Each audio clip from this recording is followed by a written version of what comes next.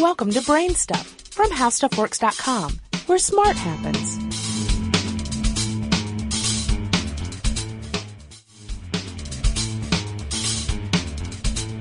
Hi, I'm Marshall Brain, and welcome to this week's Friday News Roundup. And what a week it's been. Kind of a sobering week as we've watched events unfold in Japan. As you'll recall, last Friday we were just learning about the massive earthquake and tsunami in Japan. This week the news cycle has been dominated by the Japan story, particularly because of all of the problems with the nuclear power plants.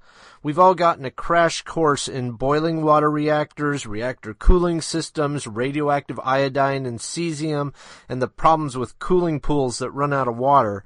Depending on how events unfold and how the wind is blowing at the time, this could evolve into a crisis that's potentially bigger than Chernobyl, according to some experts. Some of the scenarios are not very pleasant at all for the citizens of Japan. A number of scientists have warned that the same kind of thing could easily happen in the United States over in California. Most people have heard of the San Andreas Fault, but the more worrying thing is the Cascadia Fault in the Pacific Ocean. It would cause a tsunami just like the one in Japan, and it would be hitting huge cities, most notably Los Angeles.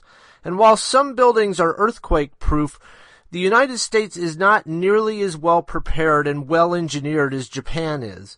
Having seen how badly things have unfolded in well-prepared Japan, it might be prudent for the United States to take some steps toward better emergency preparedness. Or, alternatively, you personally could avoid the west coast of the United States for the foreseeable future. If you Google interesting reading number 708, you can get details on the California outlook as well as many of the Japan stories. Hollywood is in Los Angeles, and in theory, Hollywood could disappear from the face of the earth if the tsunami is big enough, but we will always have the movies from the past in the form of Hollywood's DVDs. And there's a new company taking advantage of those DVDs in a very interesting way. The company is called Zediva, Z-E-D-I-V-A, and I might be pronouncing it wrong, but it's a streaming movie company that's delivering movies over the internet.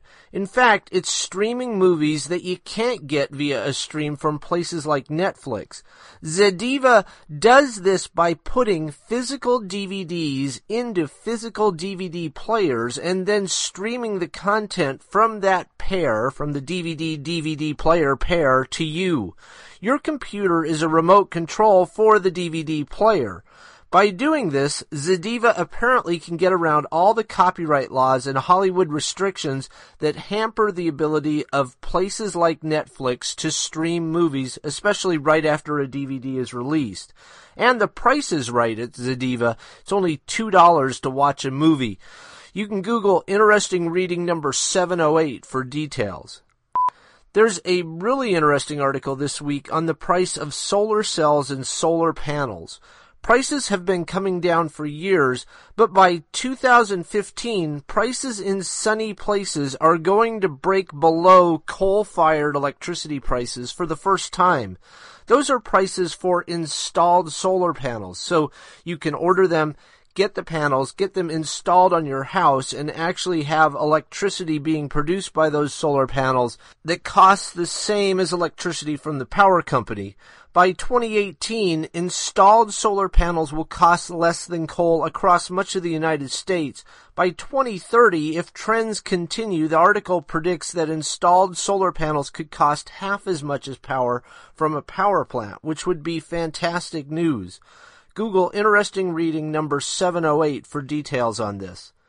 But according to another article, this great development on the solar energy front may come too late. The article is called, quote, "The content of carbon dioxide in the atmosphere is accelerating super exponentially," end quote. And it contains this ominous prediction, quote, "Notwithstanding a lot of discussions, international meetings, prevalence in the media, atmospheric CO2 content growth continues unabated with a clear, faster than exponential behavior. On the face of this evidence, using data until 2009, stabilizing atmospheric carbon dioxide emissions at levels reached in 1990, for instance, seems very ambitious, if not utterly unrealistic, end quote. The notion is that humans emit so much CO2 and the environment has soaked up a lot of it but is now full of CO2, and parts of nature are now starting to create positive feedback loops as temperatures rise and so on, that things could get very bad on the CO2 front. If you Google Interesting Reading 708, you can find out more about this phenomenon. There are several articles on space junk this week. In one, which you can find by Googling Interesting Reading number 708, there's a video showing the incredible amount of damage that small pieces of space junk can do when they run into spacecraft.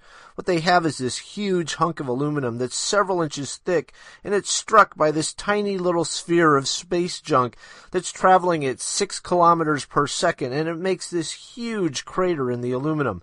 But that same video also shows how and why lightweight shields can protect against that kind of damage.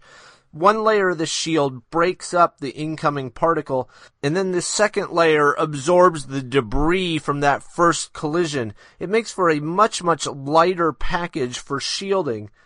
But space junk is still a big concern, so in Interesting Reading number 705, there's an article about a ground-based laser from NASA that may be able to zap space junk out of the sky.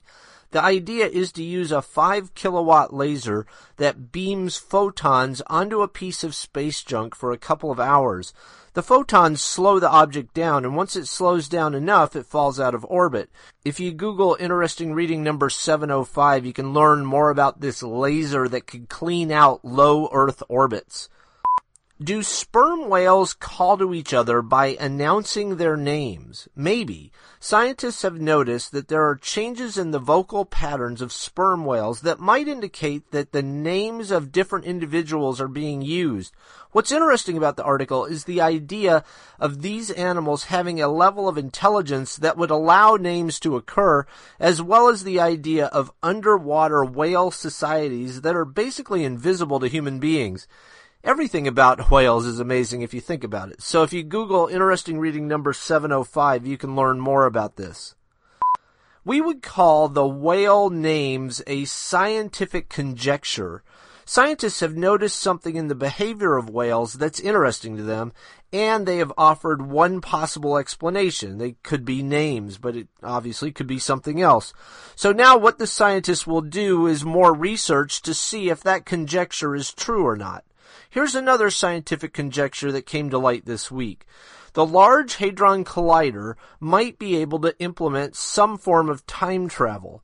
The first part of this conjecture is that the Higgs boson actually exists. The Higgs boson is the particle that the LHC was created to find. The second part of the conjecture is that the LHC can create a Higgs boson, and if both of those become true, then there's a theoretical possibility that a Higgs singlet might get created along with the Higgs boson. And if so, the Higgs singlet might be able to go backward or forward in time by escaping from the 4 dimensions of our universe and re-entering at some different point in time. If this can happen, then it might allow for messages to travel through time. But it'll be a while until we find out. We have to actually discover the Higgs boson first and the Higgs singlet and figure out how to make it transfer out of our 4 dimensions. So if you Google Interesting Reading number 707, you can get details on this scientific conjecture. At the top of Interesting Reading number 706, there is a really interesting piece of space video. What they've done is they've taken high-resolution photographs from the Cassini space probe to Saturn, and they've woven them together to make movies. Because the photographs are high-resolution, we're able to fly past the rings of Saturn, past different moons, and so on, and see things with incredible detail. If you play the video at full screen, you get the full effect, and it's pretty spectacular. The filmmakers hope to use this technique to make an IMAX movie. Google Interesting Reading number 706 to see this video. Also in number 706, there's an article about the drive to make the world's strongest magnet that doesn't use neodymium. Neodymium is a rare earth element that is, as you might suspect, rare, and China is really the only country with significant deposits, and they aren't very inclined to share. So the thing about neodymium magnets is that they are so powerful compared to what came before them. They've made things like Walkman headphones and then earbuds possible. Before neodymium magnets, there was no way to make a good speaker that small. The magnets have also made small hard disks and small electric motors possible, as well as big things like electric motors for cars and generators on giant wind turbines. So if scientists can invent a better magnet that doesn't need rare earth metals, it would be great. If you Google interesting reading number 706, you can learn more.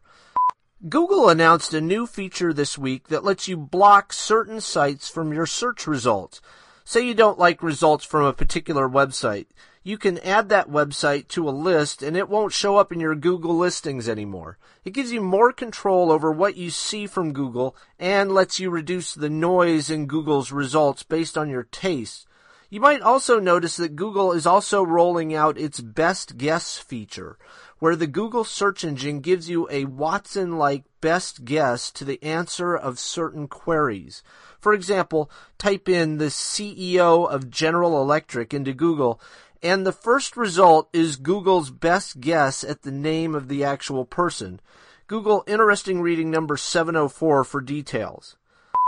Also in interesting reading 704, there's an article looking at the iPad 2 graphics performance, a new memory technology that could let cell phones last much longer on a battery charge, a story suggesting that the airport X-ray scanners that look at us through our clothing and may emit 10 times more radiation than they should, a new nanotech material that may make it easy to store a lot of hydrogen in a small space, and then a cryptic little article about the lost city of Atlantis. Now, we've all heard about this city. Plato talked about it in his writings about 600 BCE. So 2,600 years ago, Plato was writing about the lost city of Atlantis, and people have been hypothesizing and conjecturing about it ever since. Supposedly, it was an island nation that sank into the sea, presumably because of a giant tsunami. It's been considered something of a myth until this week. They'll have a lot of digging and artifact finding to do to prove that this is a real city and not something that they're just speculating about. But it does raise the possibility that Atlantis really exists. That's it for this week. If you'd like to read more, you can Google interesting reading number 704, 705, 706, 707, or 708 for details. Until next time, let's hope that the news is just a little bit better in the coming days. This has been a tough week for the world. For more on this and thousands of other topics, visit HowStuffWorks.com. And don't forget to check out the Brainstuff blog on the HowStuffWorks.com homepage. You can also follow Brainstuff on Facebook or Twitter at BrainstuffHSW. The HowStuffWorks iPhone app has arrived. Download it today on iTunes.